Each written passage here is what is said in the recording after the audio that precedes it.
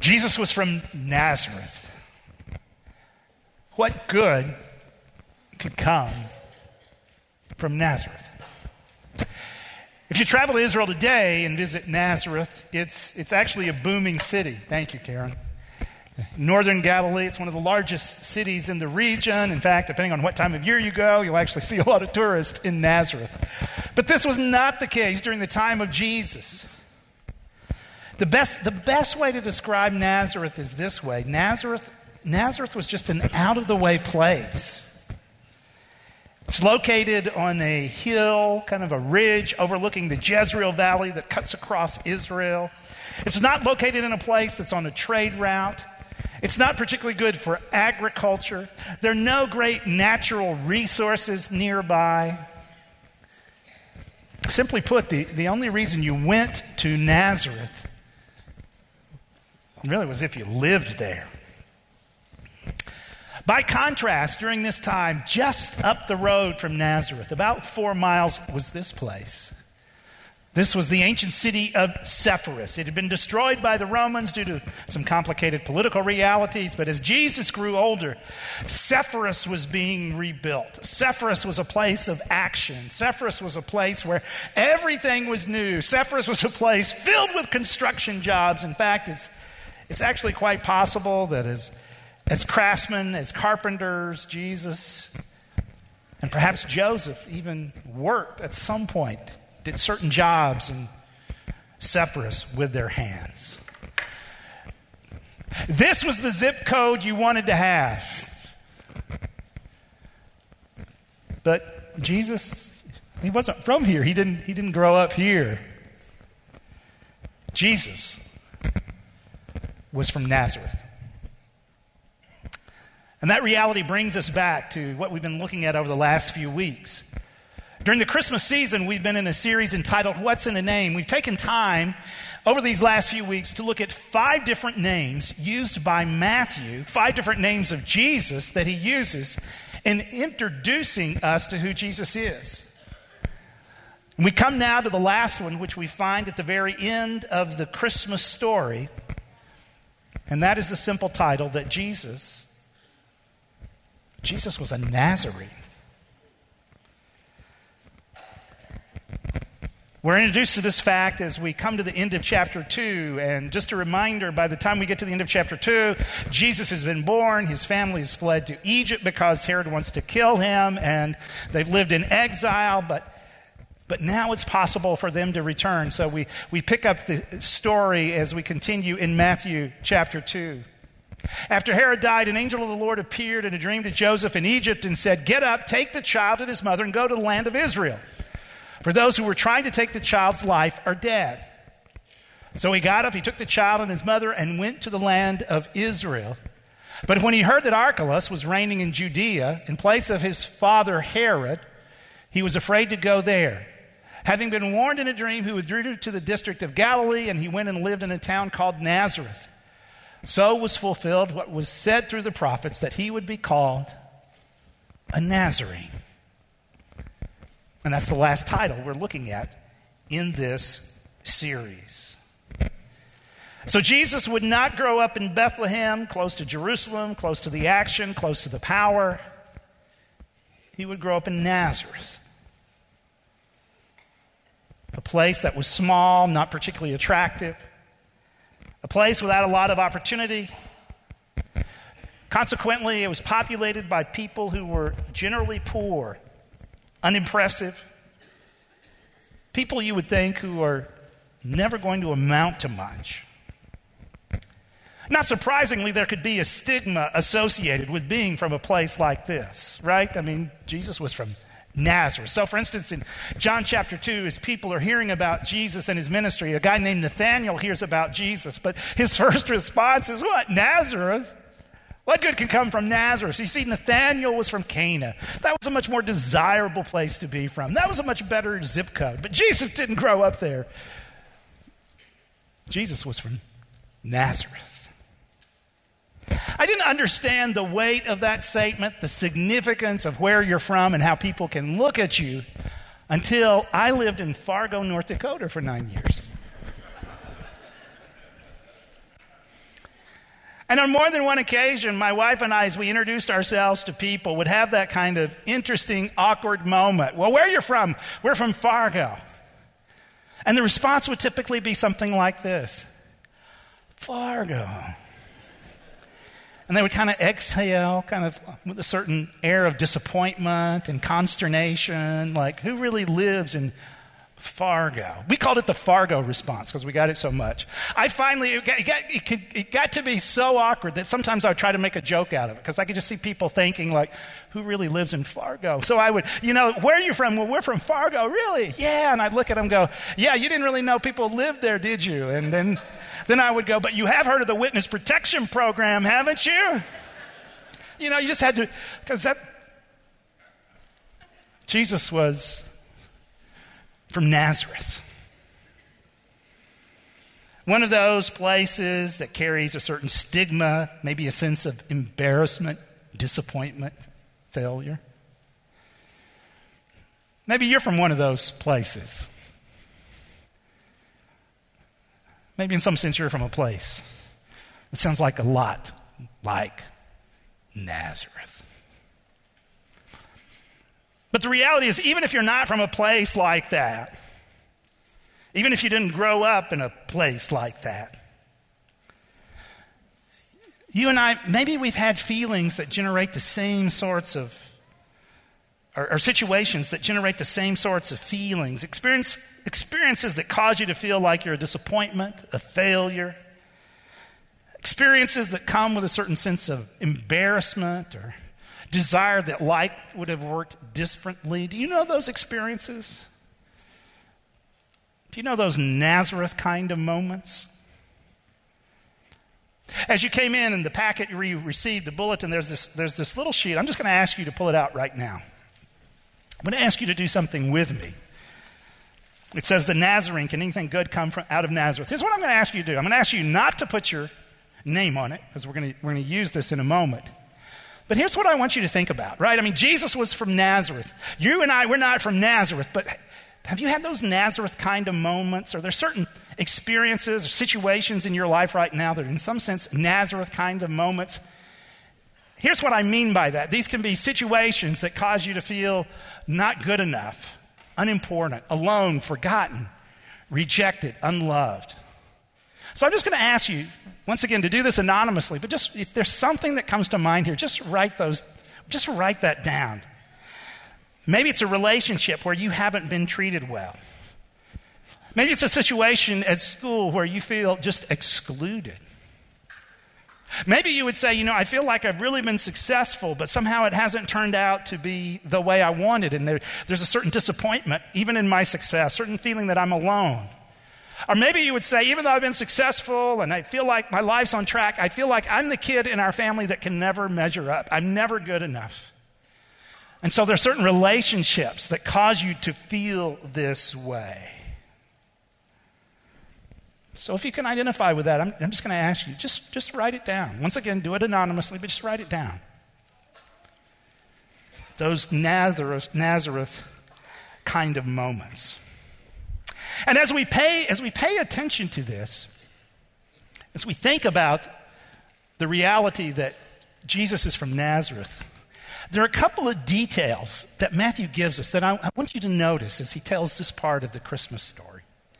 First of all, it seems that in some sense, for Joseph, going back to Nazareth was plan B. Once again, remember the story. They've gone to Bethlehem, right, to register for the census. While they're there, Jesus is born. Ultimately, they can't stay there long term because there's a threat on Jesus' life. So they go into hiding. They go into exile in Egypt.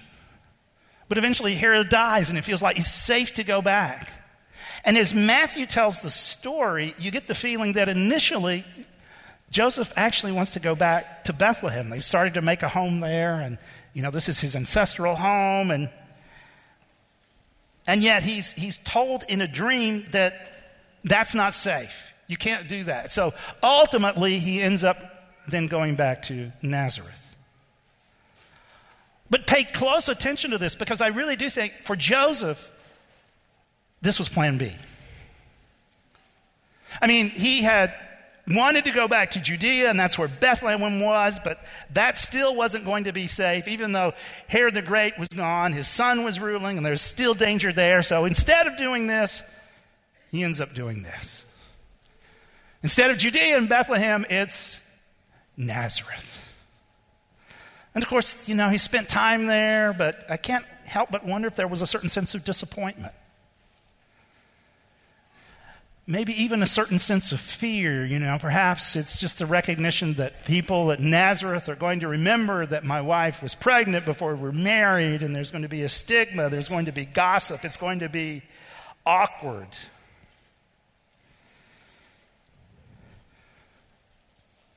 Nazareth looks like it's plan B. And I think Matthew's highlighting that. But here's the other thing that Matthew's doing. Not only is Matthew, I think, kind of highlighting for us that at least from Joseph's perspective, Nazareth is plan B, Matthew is also saying, but by the way, God can be at work in plan B. Kind of wanted to go in this direction, but he's told in a dream not to. It's kind of plan B. But then you get to the end, and Matthew says, and by the way, this was to fulfill what the prophet said, that he would be born in Nazarene. In other words, it feels like this is plan B, but guess what? This is the very place where God is at work. That's what Matthew's saying. He's from Nazareth. Now, this is the point where it's legitimate to look back in Matthew and say, okay, dude, you've just gone over the edge. And by that I mean this. Matthew, doesn't make sense what you are saying, because notice Matthew says this was to fulfill what was said in the prophets. Now, at various places in chapter 1 and chapter 2, Matthew takes time to go back and show how the story of Jesus is related to scenes in the Old Testament. There are really 5 different places in chapter 1 and chapter 2 where he draws these specific connections, where he uses language like, well, this was to fulfill what was said in the past. This was to fulfill. And he usually takes us back to a particular scene in the Old Testament. And what Matthew is doing with these references is saying, look, all of this is it's a big story, and parts of the different ways the old parts anticipate the new parts. It's all woven together in terms of who God is and what he's doing. It's one large story together. All the parts are interrelated. That's what Matthew is showing us. And that's one of the reasons why, as we start the new year, just a reminder, we're going to start this new series called Love This Book, and we're going to be talking about the first part of the Old Testament. And part of what we want to do in this series is help you to see not simply the particular stories of the Bible, maybe even stories we learned in Sunday school, but to see how all the parts fit into a bigger whole. Just a reminder as well, as we do that, we'll introduce the series next week and then kind of launch into it. But as we go through this, we prepared devotional guides that can be helpful to you.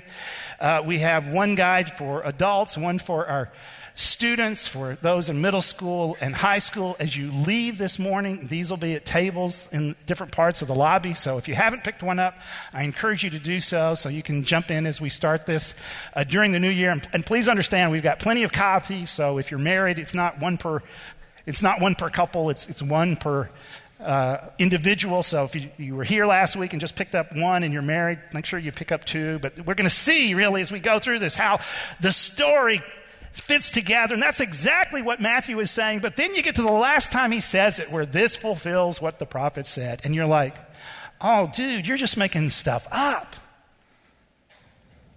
Dude, it feels like you've gone over the edge for this reason.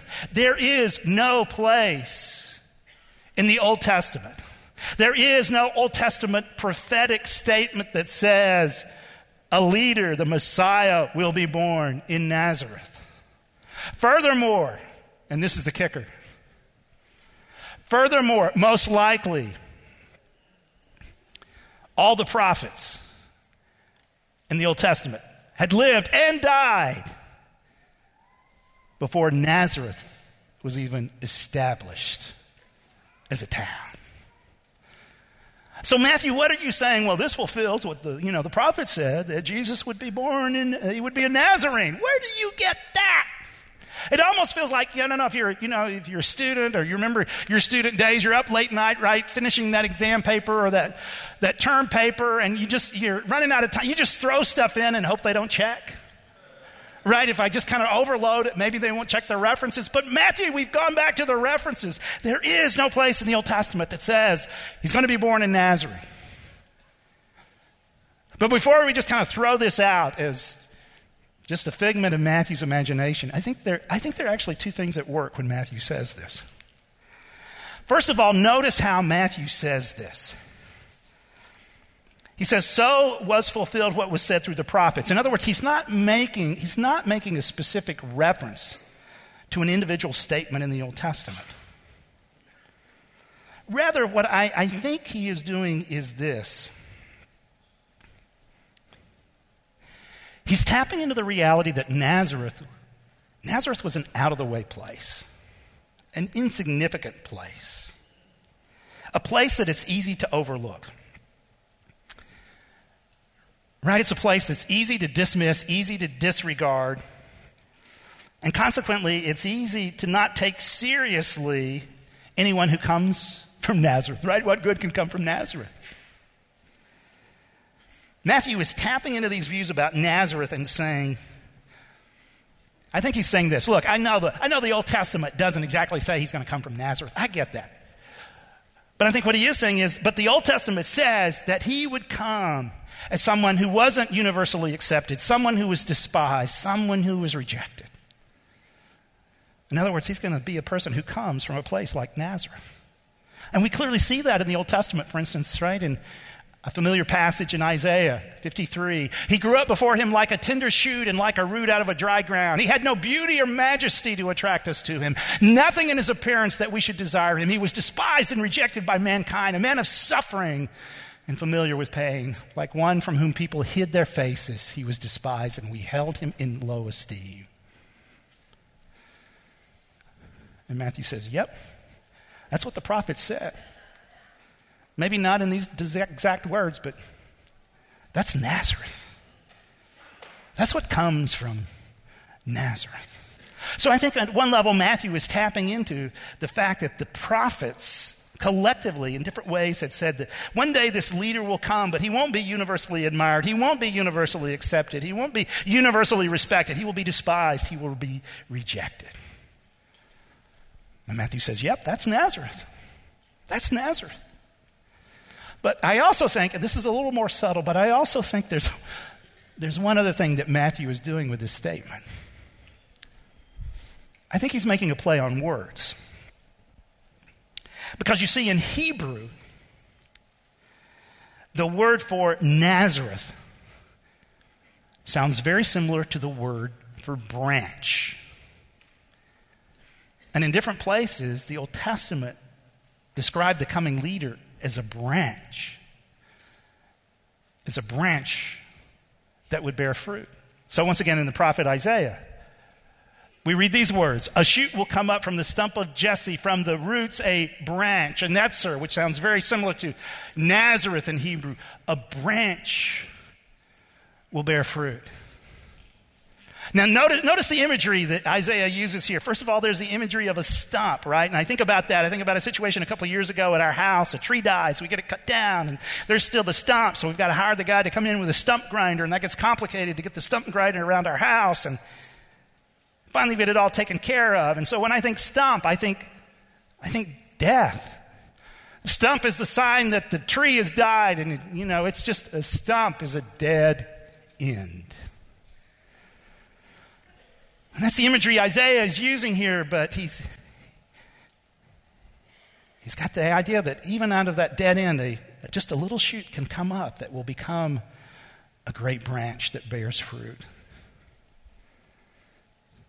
By the time of Jesus, it felt like the line of David was a stump, a dead end. It had been centuries since a true king had come from this line.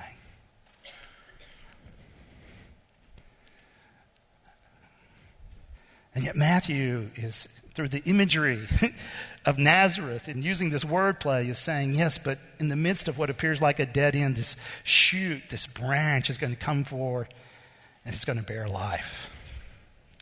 I think about this, this is kind of a family Sunday, so maybe just a kind of contemporary imagery that all of us in different generations can relate to comes from the movie Wall-E. If you're familiar with the movie, it's a story in Earth's future, right, where pollution has become so bad, where the garbage has mounted up so heavily throughout the world that the world is no longer inhabitable, and plant life has died, and the population has had to be evacuated to spaceships, circling and away from the earth. But there's this hope that one day we're going to just discover that first plant, and it's going to be a sign that we can return. And of course, Wall-E's the sanitation robot who's on Earth, and he's, part of his responsibility day after day is just to clean up and organize the garbage. So day after day, he's dealing with garbage and trash, and then one day he discovers this.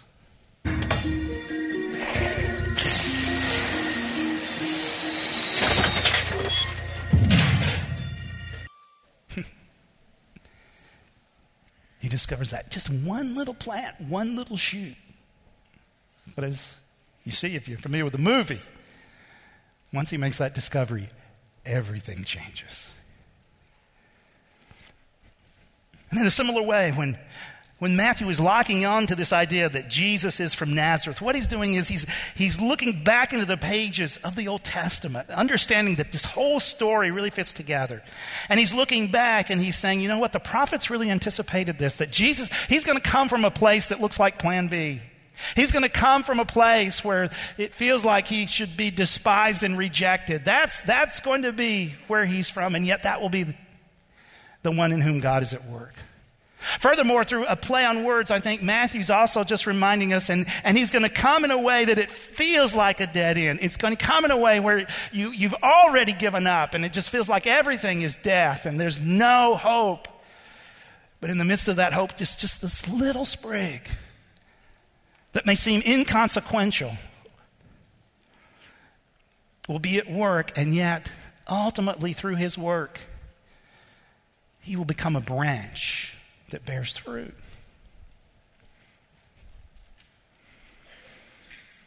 Jesus is from Nazareth. Now that we've been talking about this for a few minutes, let's just kind of let it sink in for a moment. Right? Jesus is from Nazareth. One of the things I find interesting is, so much of his ministry, once his ministry becomes more public, so much of that would actually be centered farther north in Galilee in a place called Capernaum. But he's never talked about as Jesus from Capernaum. He's always Jesus from Nazareth. Jesus from Plan B. Jesus with that despised background. Jesus with a storyline that seems like a dead end. Jesus from Nazareth. So as we let that sink in for a moment, how does this really challenge us as we enter the new year? Well, let me just encourage you just with a couple of simple observations. I think one of the things it challenges us to see is this. It challenges us to see that Jesus can be at work in what we consider to be Plan B. Jesus can be at work in Plan B. I mentioned that we lived in Fargo. Some of you have heard me say this before. 20 years ago, finishing my education, looking for that first job in ministry. And so talking to different churches. And at one point in 1999, 20 years ago, we were talking with 3 different churches. And in my mind, I had kind of ranked them. And one of those churches was this church in Fargo. And I have to be honest with you, as I ranked them in my mind, Fargo is not Plan A. Fargo is not Plan B. In my mind, Fargo was Plan C. Yeah, that's where we ended up. And as I look back on those 9 years, it wasn't what I planned, it wasn't what I expected.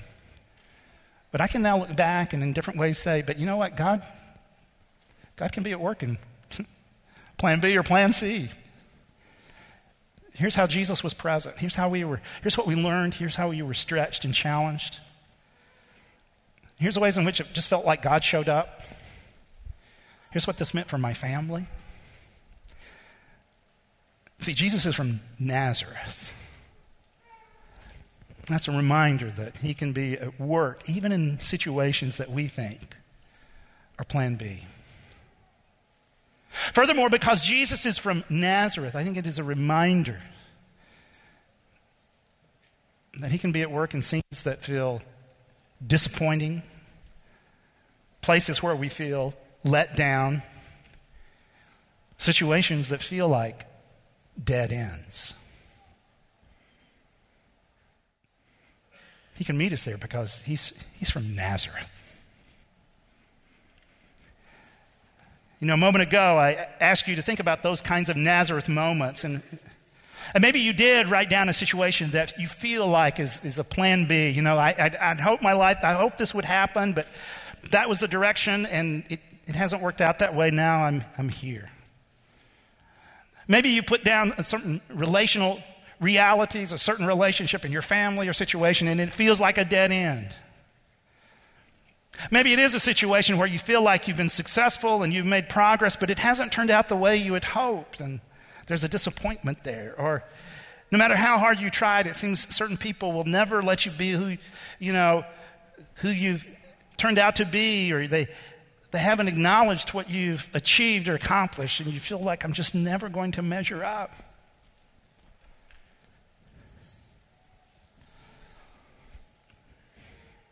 In all those situations,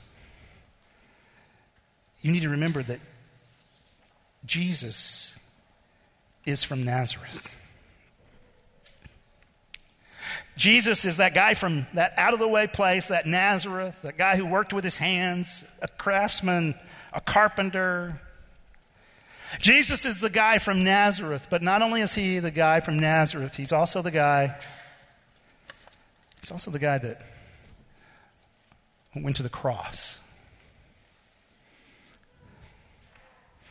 And because the guy from Nazareth went to the cross and bore our guilt, our shame, bore our brokenness, because the guy from Nazareth went to the cross and was raised from the dead, he can now meet you in those Nazareth moments with a life that only he could give.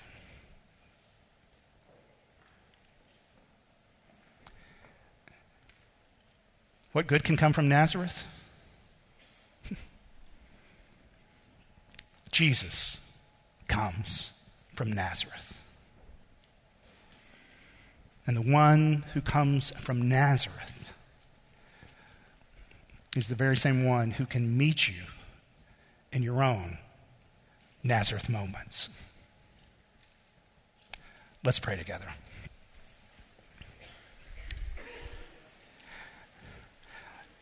Gracious God, as we think about the titles of Jesus, maybe this is the one that kind of we easily overlook. I mean, he's from Nazareth. But that's such a weighty affirmation. He's from this place that appeared plan B, this place where it's easy to despise, a place that is a background that seems like a dead end. And yet the fact that Jesus comes from there, yet goes to the cross, means he can meet us in those very same moments. Father, I pray that as we end this year, we would be open to that truth and that promise. In Jesus' name, amen. Would you stand with us, please?